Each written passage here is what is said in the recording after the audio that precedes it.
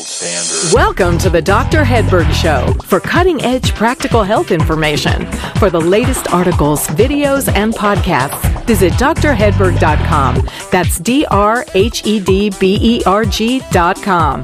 The information in this show is intended for educational purposes only.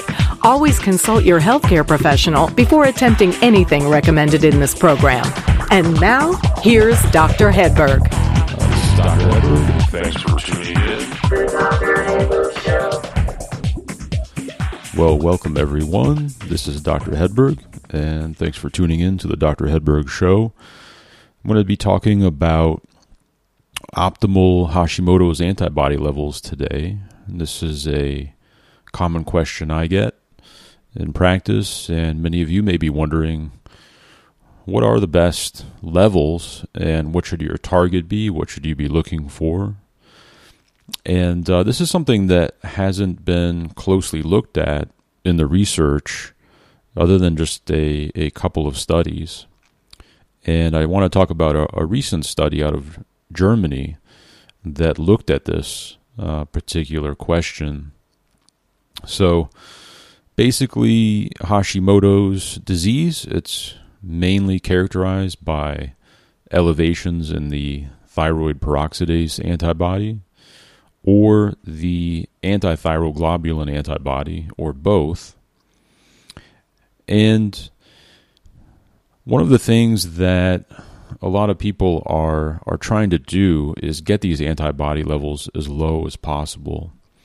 And this is used as a measure of success. And even some individuals will think that getting their antibody levels to an undetectable level is considered a successful outcome.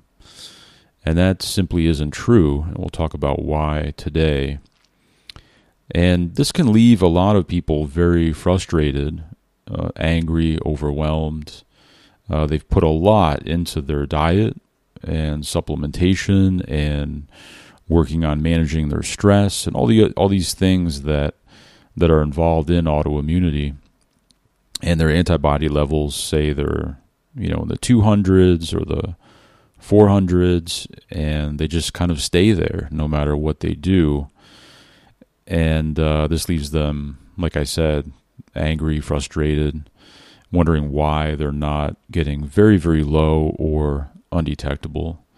So this study out of Germany, it was called Antithyroperoxidase Antibody Levels Greater than 500 Indicate a Moderately Increased Risk of Developing Hypothyroidism in Autoimmune Thyroiditis. This was published in the journal Hormone Metabolism Research in 2016. So they look specifically at both of these thyroid antibody levels, so thyroid peroxidase and antithyroglobulin antibodies, and they wanted to see if there was an increased risk of developing hypothyroidism depending on the levels. So this is a breakdown of what they found.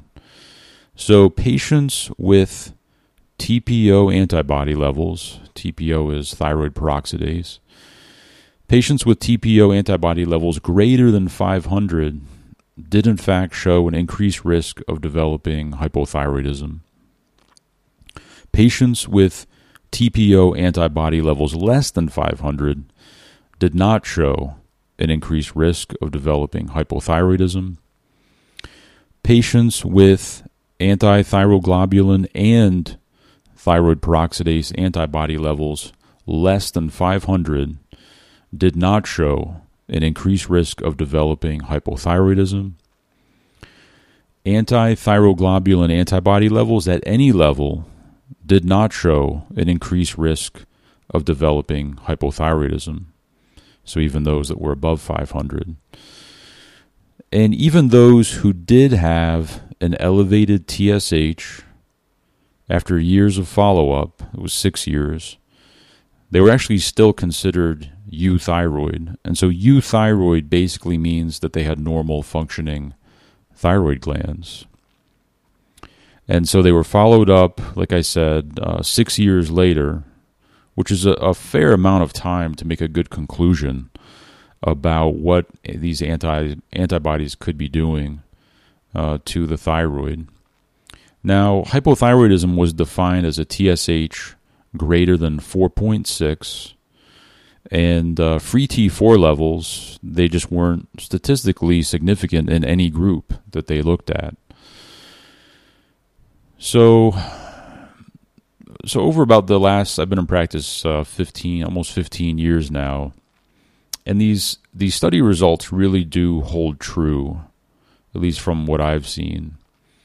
So the way that I've always approached it is if patients are feeling great and their antibody levels, look pretty good, or they stay static and they're below 500, I usually see them somewhere in the 50 to the 400 range once the patient is feeling great.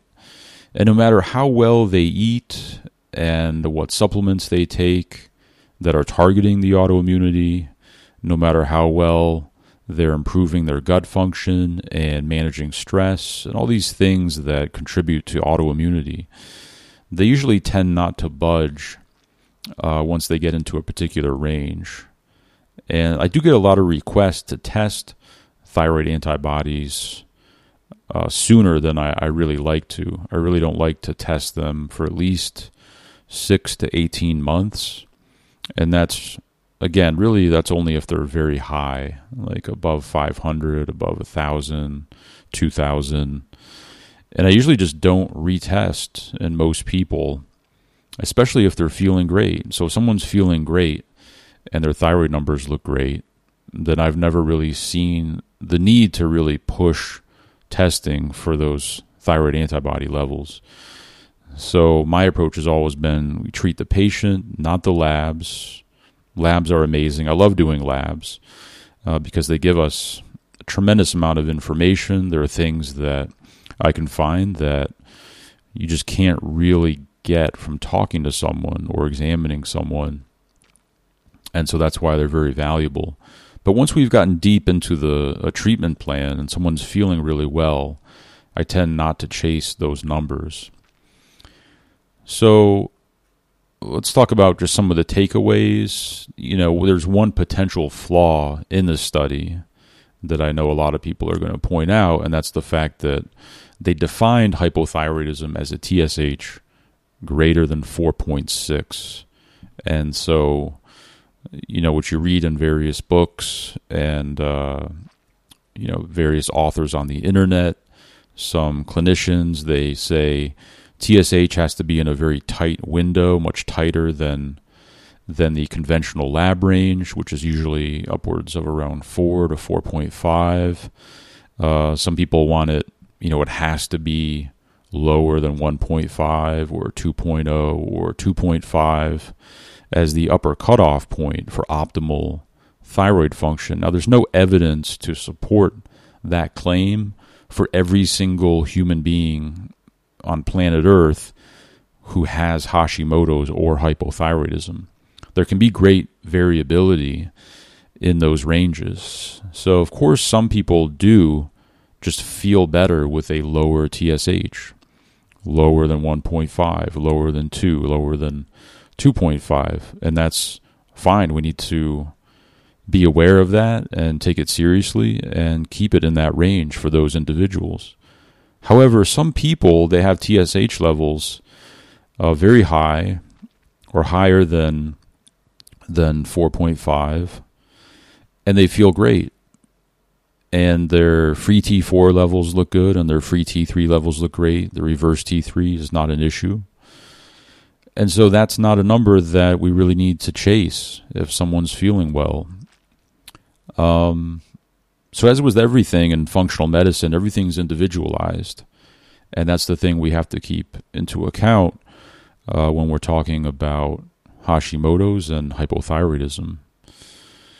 So, as pointed out in the studies, the patients who did have TSH levels above 4.6, after this 6-year follow-up, they still had normal thyroid function despite higher TSH levels. So, and as you know, or most of you know, TSH is not always the greatest indicator of thyroid function. whether we're looking for really good thyroid function or whether we're looking for, how someone's doing with the medication that they're taking. There's so many factors that can affect TSH, like being overweight, inflammation, insulin resistance, stress, infections, so many things that can affect the TSH. So in any case, once we've dealt with the most significant causes of Hashimoto's, and these are things like good gut health, infections like the Epstein-Barr virus and others, food sensitivities like gluten, vitamin D deficiency, selenium deficiency, stress, discussing childhood adversity and stressful events as a child, we can be pretty confident that the immune system is in a very healthy state once someone is feeling well and once in general their labs are looking really good or looking pretty good. So I would have to concur with the authors from this study out of Germany that once they're below 500, there's no evidence that we need to chase those down as low as possible or have the goal of getting them undetectable as long as someone's feeling really good. So I hope this relieves some of your stress or frustration about your Hashimoto's antibody levels, and you can discontinue worrying or focusing on these levels once we get them below 500. So I will post links to this study on drhedberg.com in the articles section, and I've linked to a few other things that I've talked about. This is a paid paper. It's not freely available, so you'll be able to read the abstract, but if you want to read it, you'll have to pay for the whole study. But I've summarized it as best as I can, and I think this is very good information for everyone who has Hashimoto's, and it's something that everyone needs to know about in the Hashimoto's community. Okay, well, take care, everyone. I hope this was helpful, and thanks for listening. If you enjoy the Dr. Hedberg Show, you can support it by sharing each episode on your social media channels, like Facebook, and by leaving a review on iTunes. Please visit drhedberg.com. That's drhedberg.com to access the show notes and resources for today's episode.